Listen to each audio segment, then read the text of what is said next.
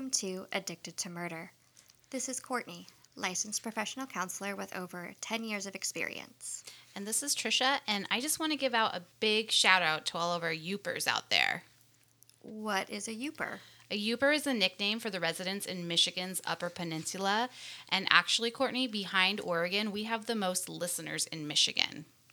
That's cool. I mean, I'm not sure why, but I love it. So thank you, everyone in Michigan. We really appreciate all of your attention. Yes, we certainly do.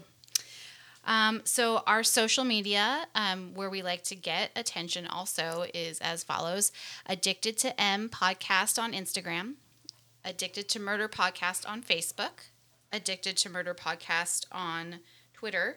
And if you want to email us, which like nobody ever has, besides like junk mail, addicted to murder podcast@gmail.com.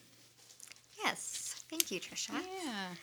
And that leads us into our favorite part of the show, which is our question time. Because it's about us. Right, exactly. And so this week, it's my question. Okay. And I couldn't really decide between two, so I'm just going to make it a two-part question. Okay. So, part one of our question is, what was the first CD that you ever bought? So not cassettes or records, because I know you're older than me and you had more of those, but your actual like I did not have disc. Records. I'm not that old. I don't know. I did have cassettes. Good grief. I did have cassettes. Okay, my first CD, I think was CNC Music Factory. Oh. Do you remember that? You know, Everybody Dance Now. And actually, I can sort of rap, if you will, the whole Things That Make You Go, song. I believe that. I've done it at karaoke and then was ashamed the next day when I saw video. So we might need to reenact that sometime. Yeah, I need wine for that. So, But what about you? So my first CD was Jewel's Pieces of You. Oh, okay. Which, as a fourth grader, I definitely should not have been listening to. It is rather a revealing Yes. CD. Right up there with, like, the Alanis Morissette. Right. Jagged Little Pill that came out about that same time, I think. Yep, there's definitely content that I had no idea what it was about. Yeah. Until I got older. Right, and I was in, like, freshman year of high school or maybe, when all that stuff came out. Mm-hmm. The 90s. Yes. We're rocking. I mean, I enjoyed them. Yes. All right. So part two of the question. Oh, shoot. So that was our first CD. So part two of the question is, what is the last song that you intentionally played and listened to? So like not came on the radio and you just chose it, but like you're like, I want to listen to this song. Literally on the way home, I was listening to Keza Hideaway. Or Kiza, I don't know how to pronounce her name. It's spelled weird. But it's like a fun club song. And earlier today, I was listening to the Tenacious D album, getting ready for my concert. That sounds like a lot of fun. It was. How about you? So in one of my sessions today, I was trading music with an 8th grader. And so I introduced her to Under Pressure by Queen and David Bowie. It's a great classic. One. It is. And, R.I.P. Taylor from the Foo Fighters, but every time I saw them play, that was his song that he would always do. He would, like, come out and sing it, and Dave Grohl would play the drums for him. That's a great song. It is a great song. And I feel like, we're recording this kind of just shortly after, the school shooting down in Texas. Yeah. And just parts of it seem so relevant still. Right. Mm-hmm. We actually had a shooting at our school a couple years ago. We did. Different, but right. It happened. It was a parent that ended up getting shot. Yeah. It's very scary. It is. I feel bad for all the kids and the teachers. I mean, the staff that are also like going through a lot afterwards. Everyone thinks about the kids and having to put, they're going to need help and therapy and blah blah blah. But the staff too that are there, absolutely, are also in need, as we've seen personally. So. Right, and have that double responsibility of not only taking care of themselves but also taking care of all of their students. Yeah. So. Thank you, teachers. Yes. Let's throw that on there, too. Hey, and classified staff. And classified staff. Yeah. Yes, thank you. Don't forget about it. Okay, well, so we are done with BTK. He can suck a dick. I don't care. Whatever. Woo. We're done. We're moving on, and I picked this case this time. And I actually picked this case because long ago, I used to work in provider credentialing. I'll go over that later because it is relevant to this case, but basically, I've been in healthcare since 2007. I'm a medical assistant. I was a EKG tech. I've worked at doctors' offices, and I've worked on the other side, right? So I learned about this dude at conferences I went to, and it made me really intrigued. And I was like, this is perfect. There are others like him, healthcare workers. So that's basically what this is about. So with this analysis, I am convinced that most of you will not only be pissed off by this deviant monster, but the system that failed to protect so many people. We will present, not only his crimes and his mental state, but we'll also talk about a broken system that was so corrupted by greed that it will blow your mind, I think, anyways. And, as Cortney is passionate about healthcare, so am I, and us Americans know how costly it can be, both to receive it and the insurance premiums we have to pay to get our care. So, this is part of the reason why healthcare is so costly. So, anyways, 1 second. So, without further adu, we present the case of Charles Cullen. So, Charles Edmund Cullen, was born February 22nd, 1960 in West Orange, New Jersey. He was the youngest of 8 children, and he describes himself as a late life mistake. I assume his family must have told him that at some point. His family was an Irish Catholic one and very dysfunctional. Charles was allegedly raped by his father as an infant. Yes, I said he was raped as a baby by his father. Cortney, so right off the bat, this kid is being abused, terribly abused. Now, most likely Charles cannot consciously remember this abuse, but can you help us understand what this could do to a baby? Absolutely. So there's what's considered a critical period in child development that occurs between birth and age 3. And so during this time, the brain, the nervous system, language centers, social attachments, and personality, they're all still very plastic and developing. And so when a child experiences abuse during kind of this critical time period, the results can really be especially catastrophic. Research suggests that kind of developmental trauma like this is linked to ADHD, learning problems, difficulty regulating emotions, attachment disorders, and even violent behavior later in life. So you're correct that, Charlie wouldn't have a conscious memory of the abuse, but it would have, fundamentally changed his nervous system. And there's a sort of a phrase that's kind of thrown around when we talk about trauma, which is the body keeps score, or the body never forgets. So even if, we can't remember exactly what's happened to us, our body knows, and literally our genetics are changed because of trauma. Wow. There's a special place for his father, and and he's probably there. Yeah. This is a little bit off topic, but I know we've sort of talked about pedophilia a little bit. Is there different, is it the same regardless of age? Because I've never heard of a baby being raped by I don't know.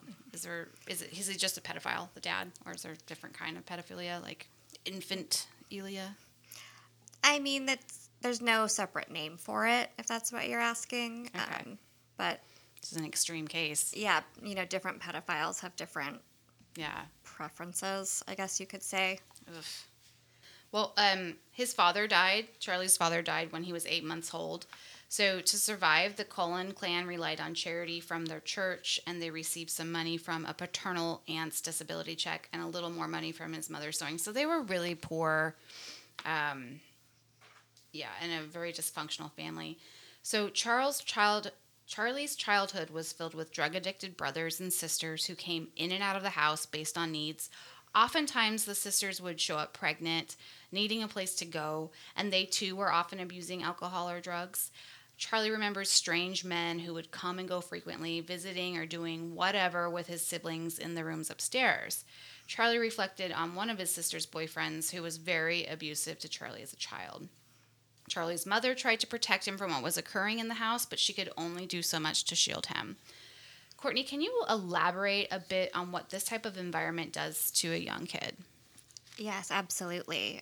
Kind of building on the last question, what Charlie's experiencing is what we would consider to be complex developmental trauma.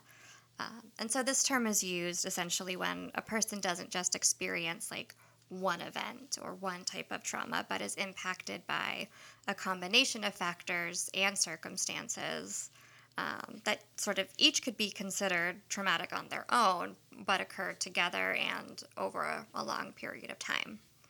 So, the impact of poverty and its derivatives, like malnutrition, increased risk of exposure to like unsafe conditions, like maybe lead in the water, on poor air quality, that kind of thing. They all have an impact on, growth and brain development. Having people around who are using drugs and alcohol naturally creates an environment that's chaotic, it's unpredictable, and sometimes outright dangerous. There's the risk that young kids might accidentally ingest substances if they're just lying around. They might get hurt if the adults acting erratically around them or are unsafe. And as you kind of mentioned, there tend to be random people in and out of the home that are likely to be criminals, or take advantage of circumstances. Right. I honestly wouldn't be surprised if Charlie or his other siblings experienced additional physical and sexual abuse from these strange men that were around.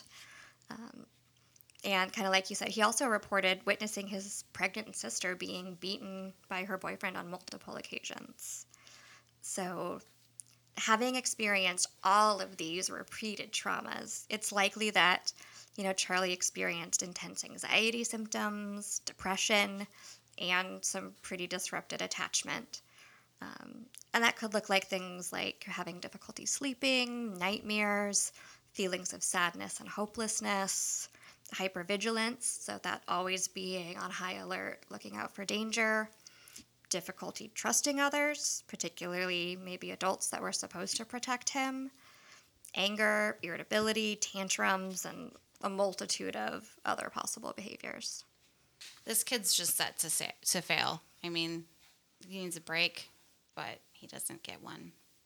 Right. So. Charlie predictably describes his childhood as miserable, and we can see why. Charlie was so unhappy, in fact, that he had his first suicide attempt at age 9. He drank the chemicals of his chemistry set in hopes to end it all. Apparently, this was a very cheap chemistry set, so it just made him sick.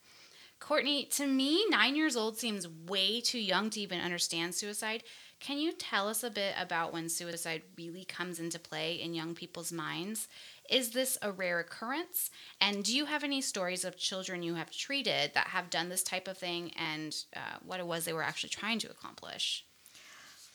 Yeah, so, children who are 9 years old, they do have a realistic understanding of death, particularly when they have experienced the death of a family member, which Charlie had.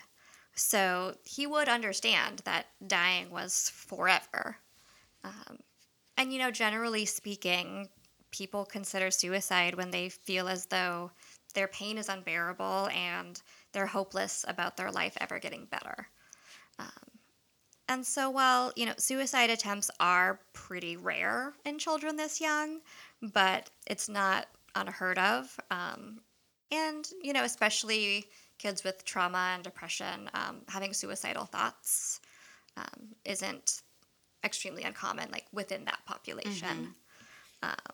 And so I have worked with kids, as young as 8 who experienced, severe suicidal thoughts.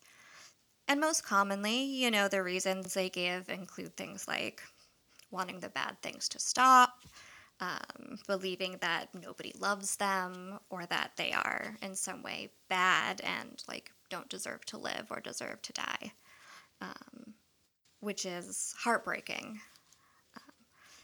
And really, these reasons aren't that different than the reasons adults have, and they need to be taken just as seriously. Would you agree that his actual attempt was kind of rare? Oh, yeah. Okay. Mm-hmm.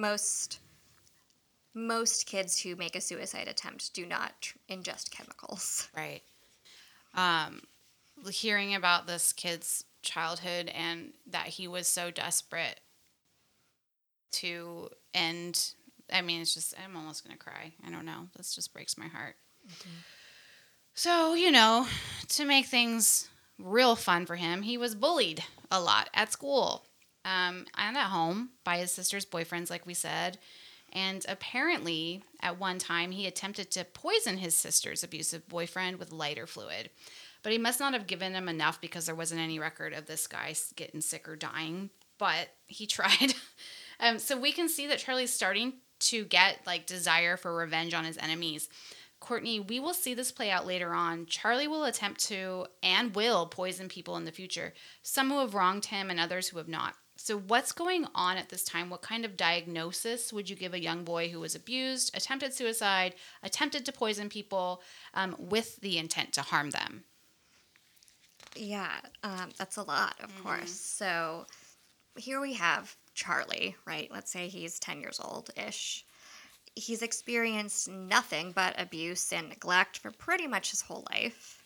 He has not really had any positive role models to teach him how to manage his emotions or what to do with anger. If anything, he likely saw others use violence to solve problems. So it would be natural for him to kind of, copy what he's seen. But him not being, a large person who was physically intimidating, like poison, would be a way that he could, kind of act out violently. Where his size didn't matter. Right, exactly. And that being said, most people who experience trauma like Charlie's do not try to poison other people. So that should be said. Okay. Now, if I were working with a 10-year-old Charlie, so to speak, I would probably diagnose him with post-traumatic stress disorder and depression. And then I would probably be considering either reactive attachment disorder or conduct disorder. And so as a little refresher, since we haven't talked about it in a while, reactive attachment disorder is given when trauma from a primary caregiver impacts a child's ability to build trusting relationships with others. And this can include manipulative and violent behaviors. And then conduct disorder, on the other hand, speaks more to a pattern of antisocial behaviors, including lack of empathy, lying, and violence, but doesn't necessarily have to be connected to trauma. And really, I just don't have enough information about Charlie's relationships with others, or potential other criminal behaviors other than the poisoning, to really officially give either. But I'd probably lean towards reactive attachment. Okay. Well, one day in 1977, when Charlie was 17 years old, he was playing hooky from school because of his severe depression, and the phone rang at home, and it was the hospital or police telling him that Charlie's mother and sister had been in a car wreck, and Charlie's epileptic sister had been driving the car, and Charlie's mom did not survive. When he arrived at Mountainside Hospital, the staff had told him that his mother's body was already taken away and that he could not see her. Charlie was convinced that the hospital had lied to him, and he was angry that they disposed of his mother's body before he could say goodbye, and he could not forgive them for that. He basically said he could never trust any hospital or hospital system ever again. And I suspect that his mom's body was damaged, so they maybe did lie to a minor and not let him see her, or maybe one of the siblings had already come, and it really was gone. But whatever happened, he vowed revenge on all hospitals. This anger towards the hospital fueled the fire inside of him, and he again attempted suicide. This time, his attempt had landed him into the psych ward, but he refused to talk with anyone there. He was subsequently released and sent home and to the place that was now empty of the only person who had ever really cared and protected him as much as she could, apparently.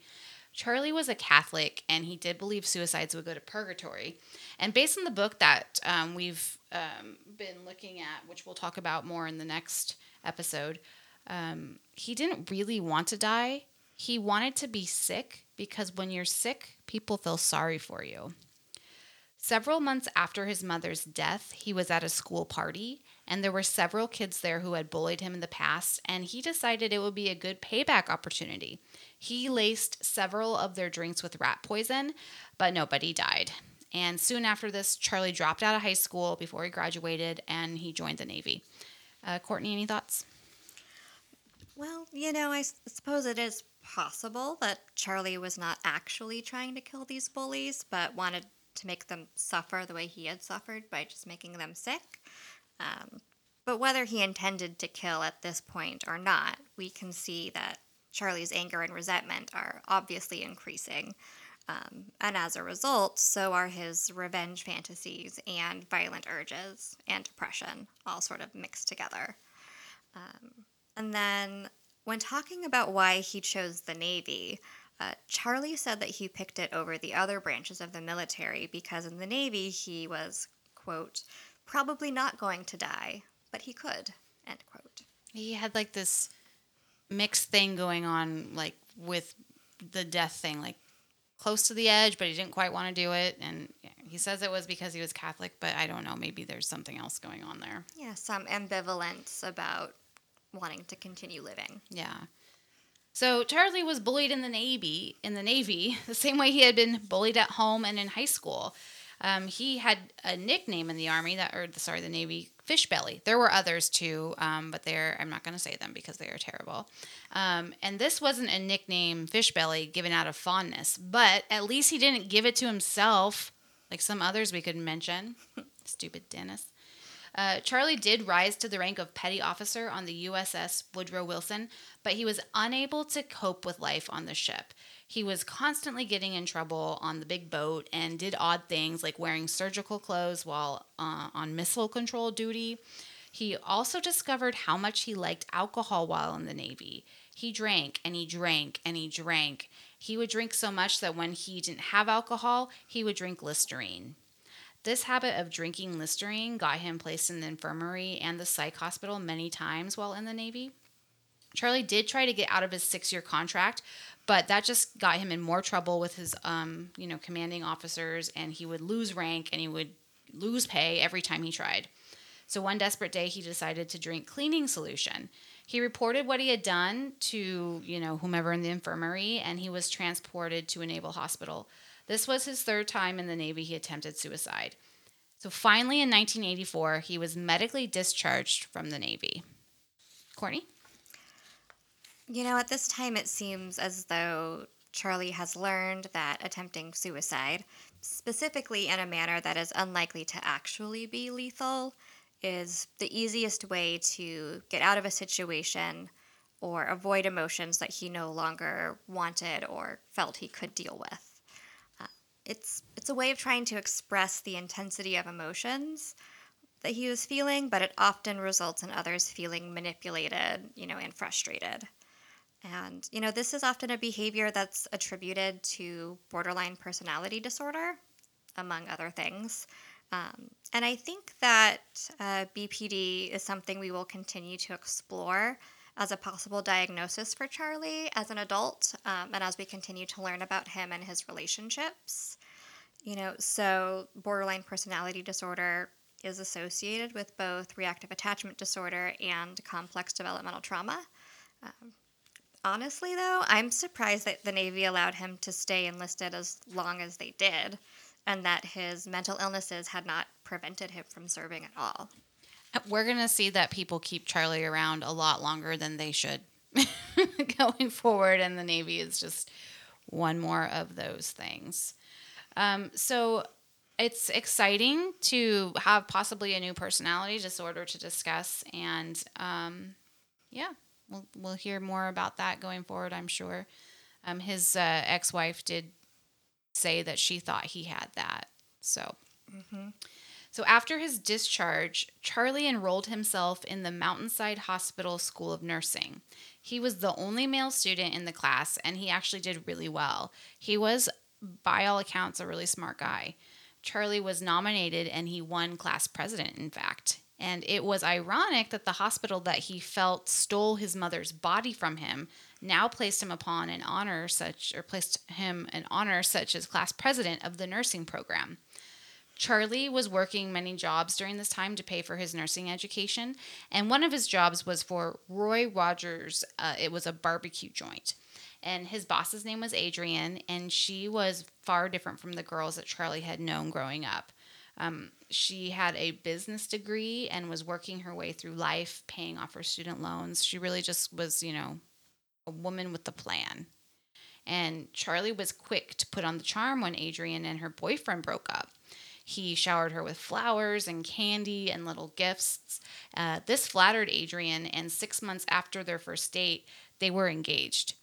After their honeymoon at Niagara Falls, they returned home where Charlie had his first official hospital nursing job waiting for him. He was a nurse at the burn unit at St. Barnabas Medical Center in Livingston, New Jersey.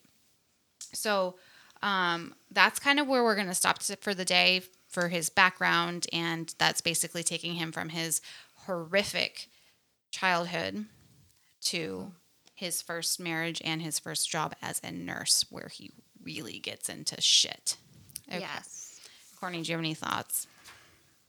Hearing and reading about Charlie and his childhood, it reminded me that really, no matter how many stories that I hear about, horrific trauma that people, particularly children, have experienced, it just doesn't get any easier.